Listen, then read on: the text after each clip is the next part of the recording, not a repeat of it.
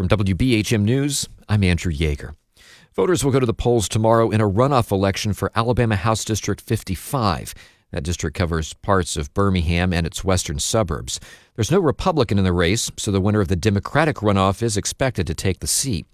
As WBHM's Kelsey Shelton reports, just because both candidates are from the same party doesn't mean they're focused on the same issues. Sylvia Swayne's campaign is a historic one.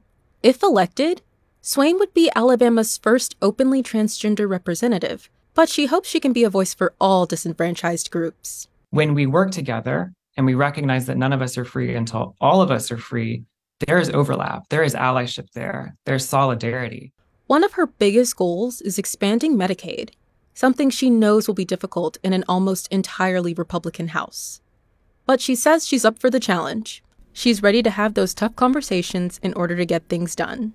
Swayne's opponent in the race is Hendrix. I will never stop fighting to eliminate barriers to opportunities, resources, and rights because you deserve a great quality of life. Hendrix did not respond to an interview request from WBHM, but according to his website, he has a background in law enforcement, so he's made public safety a big part of his platform. Hendrix's upbringing in the district is also important to him.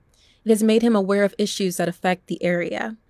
The race hasn't gone without conflict. On Thursday, a flyer some saw as transphobic aimed at Swayne made its way around the district.